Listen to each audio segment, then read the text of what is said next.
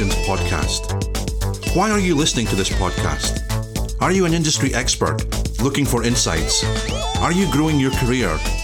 Or are you a dear friend helping to spur your old pal on? I created the Unknown Origins podcast to have the most inspiring conversations with creative industry personalities and experts about entrepreneurship, pop culture, art, music, film, and fashion. Travelling through America and tasting the magic of Hollywood led Ben Thornley down the path he has since excelled in, creating inspirational content for delivery over a global platform with thousands of clients from Madagascar's rainforests to Mumbai's streets, where his films have been viewed by over 1 billion people. Ben provides a perspective on his creative process for filmmaking. Hello and welcome, Ben.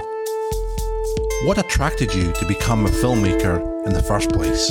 Well, I was always into music from a very young age. That was my sort of first real obsession. So for the first maybe like 10 years, going through school and everything, I was trying to balance being what I thought was a professional musician with everything else. That my friends were sort of playing football and doing what young lads do.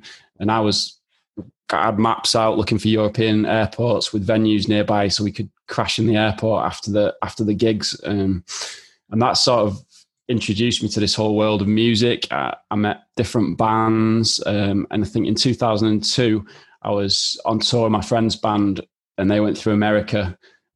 Every day it was the same. We'd get up, we'd load in to the venue, they'd play a gig, and then we'd travel to the next city. So, and one day we woke up, we said, today we're going to go through Hollywood and make a music video. And that was, I was hooked to seeing that process happen with one of my favorite bands. At the time, there was no real proper outlet for videos. You know, YouTube wasn't started. It was another 3 years really before YouTube got registered in 2005. Content was so hard to come by, and it was just so exciting seeing videos from your favorite bands, DVDs, anything you could get your hands on. And when I realized I could sort of bypass having to work as a band and still be involved in the music industry, it was a real revelation to me. So I started making videos. I was really just trying to figure out what I was doing at that age, but the sort of called to me. I started making videos just on my own and as a single person, and then my mates would show up on set, and people who added value would stay, and we'd keep going. The team got bigger. And that's what sort of introduced me to it. Really, it was.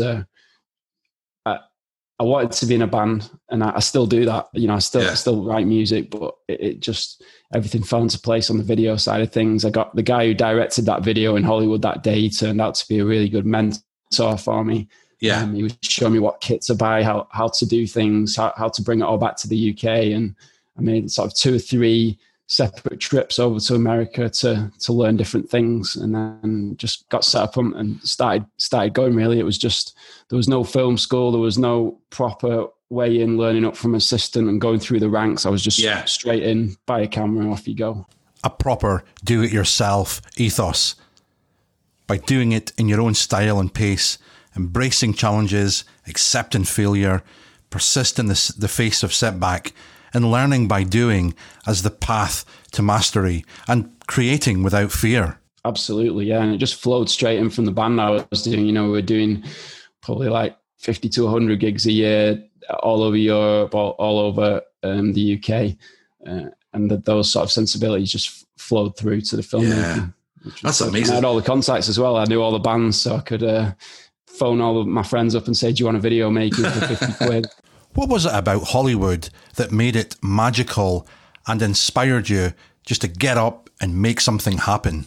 I mean, I guess it was just the people we were with. And I say Hollywood, it was just a crappy warehouse in North Hollywood. It wasn't by any stretch. You know, it didn't feel like a big studio or anything, but it just felt. I'd always wanted to see America. A lot of my favorite bands were from America at the time. I tried to arrange trips 3 or 4 times, and it had always fallen through or something had happened. Yeah. So this was my first time there, and you know, we were sleeping in the van every day, and I was just amazed at that. So I think anything would have amazed me at that age, you know, to go and see all that and experience it all. So it wasn't anything you'd look back on and think it was an incredible studio or anything. It was just, that was the age I was inspired, and it was really good just to feel like you're being a part of something. You know, these guys were all my age. They were in their van driving around America trying to make their band work.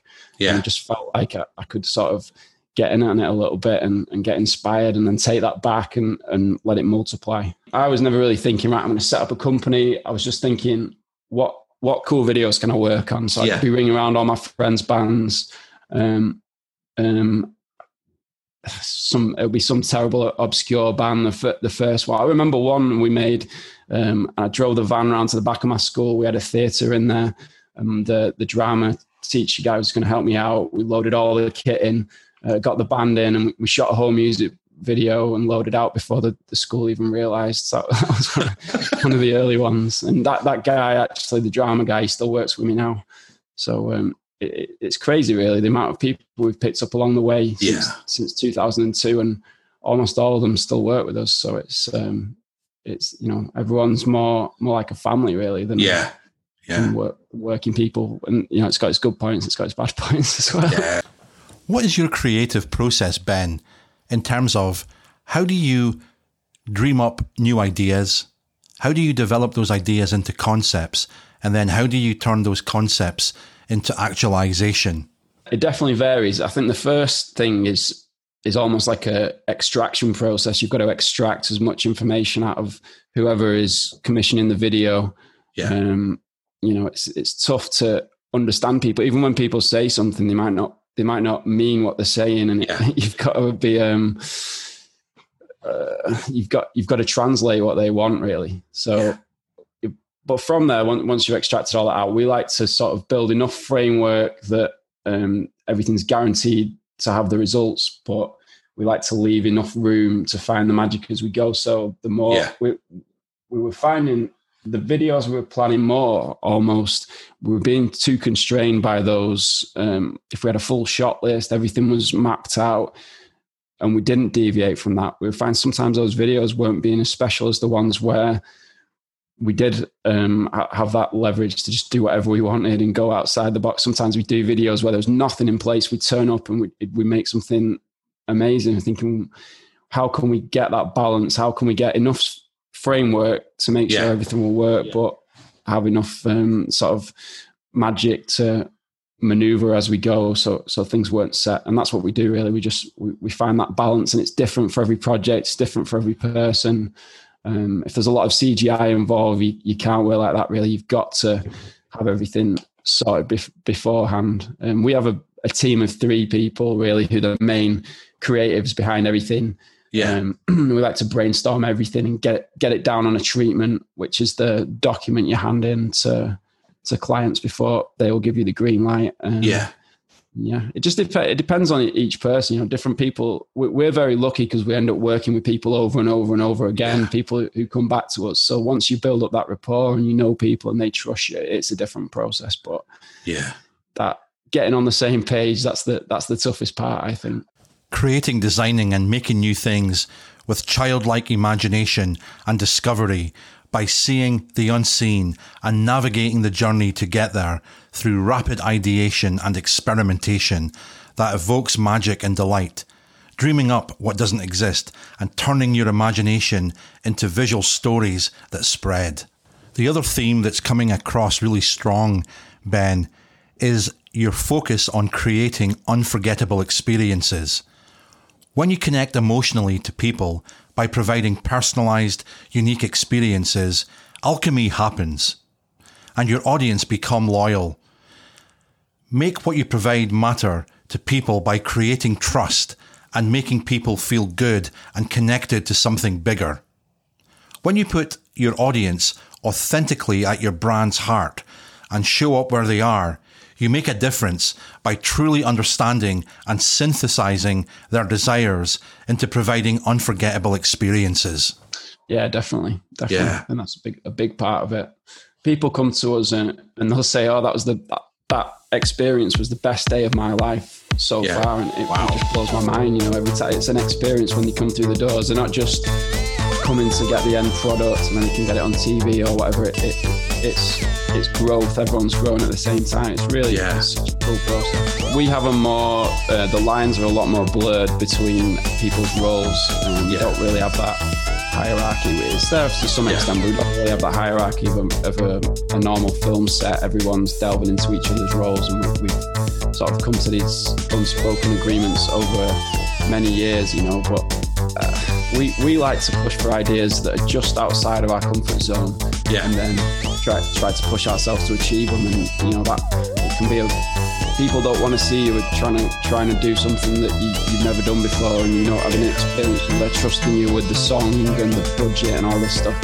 But we feel that is a really good way to grow, and as long as you don't screw it up, which we've not done yet, touch wood, then it's a really good way to sort of grow your craft and learn new things. And I think everyone needs to do that. You don't want to be doing something day in, day out that is boring and you can easily do, and it's just a formula. So yeah, we like to experiment with fire and water, and try and do things that we've never done before. Could you walk us through an example, Ben, where you've taken the client brief, you've developed the idea and concept, and then you've brought that to life?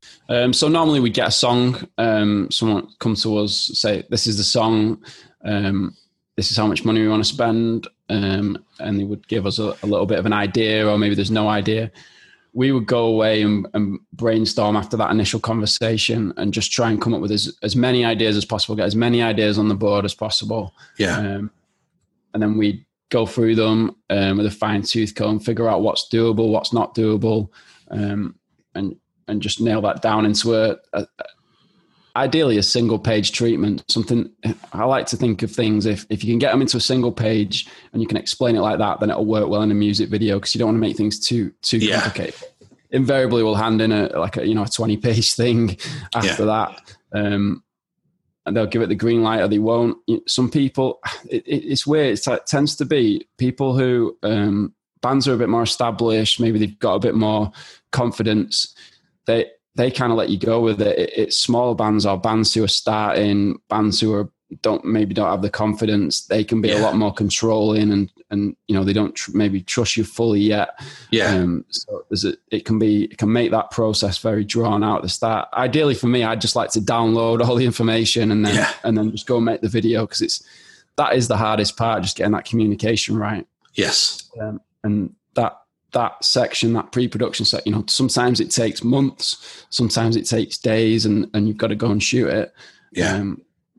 But that is really where you're figuring out, because after that, they've green light the project, you're on set, and you're doing battle, then you're in the belly of the beast, and you don't want to be arguing over different bits with them or trying to figure out too much. You want a solid plan in place. So then it's the shoot, the edit, and the delivery, and I love that whole process. Once you get over figuring out what they want and you can get that information, it's just it's a really cool process to go through. I think when we first got into filmmaking, we're obsessed with the technology. Like what's the latest camera? What's going to give us the best look? What's going to give us the best lighting, and all this side of it. Once you get up to a certain standard, I feel like all that melts into the background, and the main thing you focus on is what you're putting in front of the camera. That's what gives you your production value. The talent, the people who are in front of the camera, the lighting that you're using, the set that you've built, the location that you've brought, and the technology. You need to be on top of it, and you need to understand it. But it's a tool at the end of the day, and it's you don't want to get too bogged down. There's a lot of directors that I see on big jobs, and they have no understanding of the technology at all. They just worry about their little bit, and then they rely on heads of department, they rely on the DOP. We're a lot more engaged on that, and we go through this technology with a fine-tooth comb, but I just like it to melt into the background and not be, I think at one point we spent £50,000 on a camera package. We're going all in. We thought we need the best stuff from Germany. We need the best cameras, the best this, the best that. And it broke down on us about a week into using it. We rang up the Germans, the camera's not working. Like, what? So try this, try that, plug in the Ethernet cable, send us the report. In the end, send us the camera back.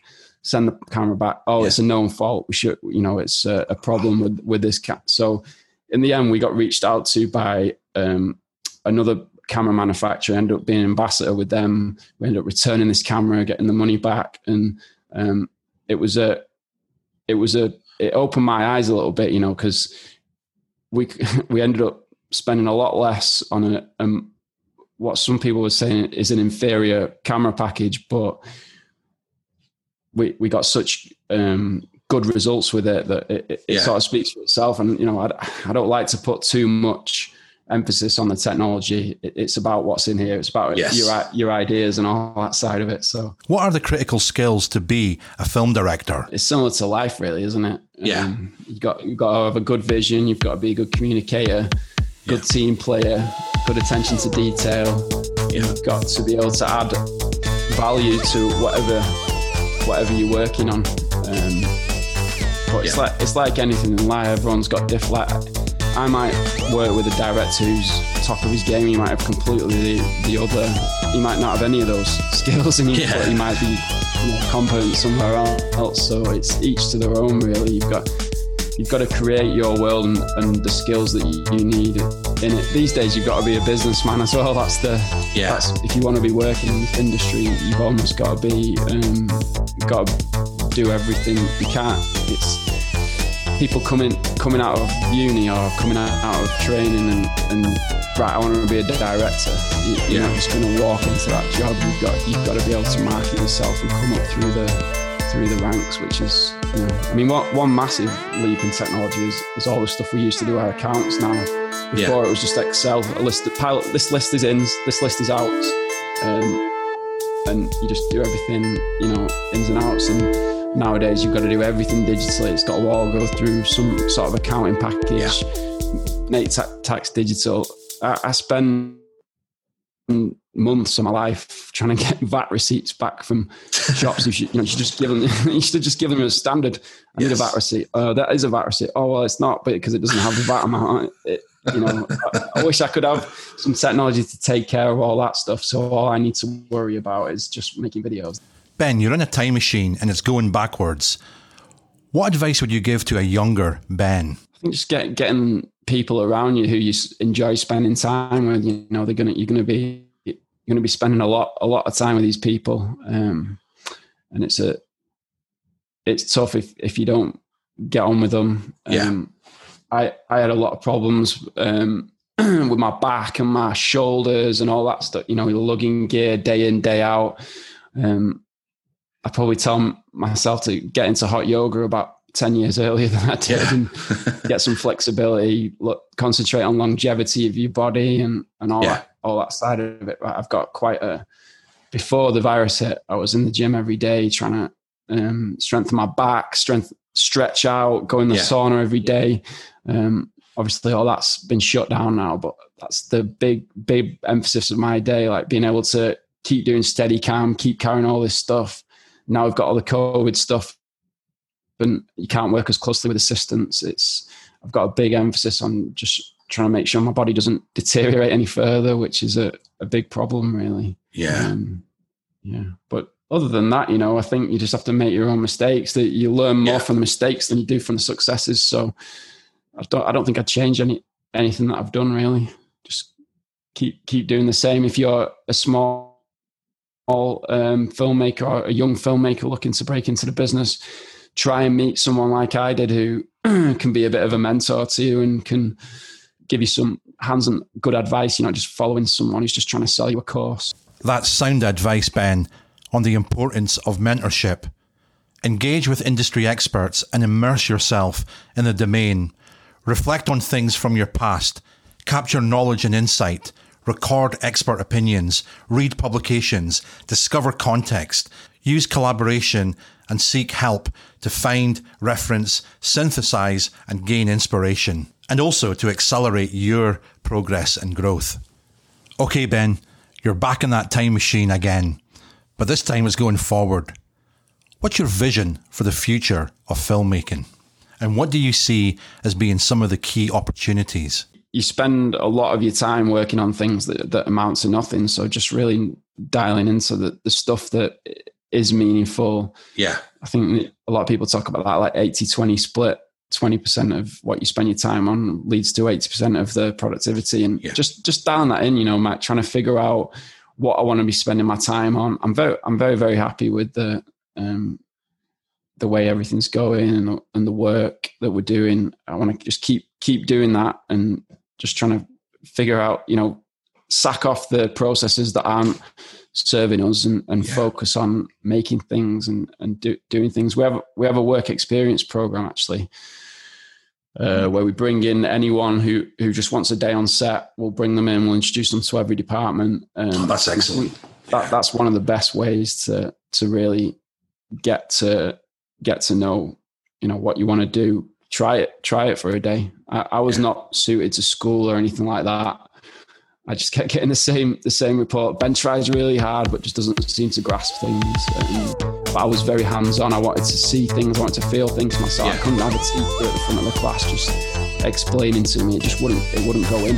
Yeah. And I think that's valuable for people. But who knows what the technology is going to change? Who knows if filmmaking, how much it's going to evolve. It might be completely unrecognizable in 10 years.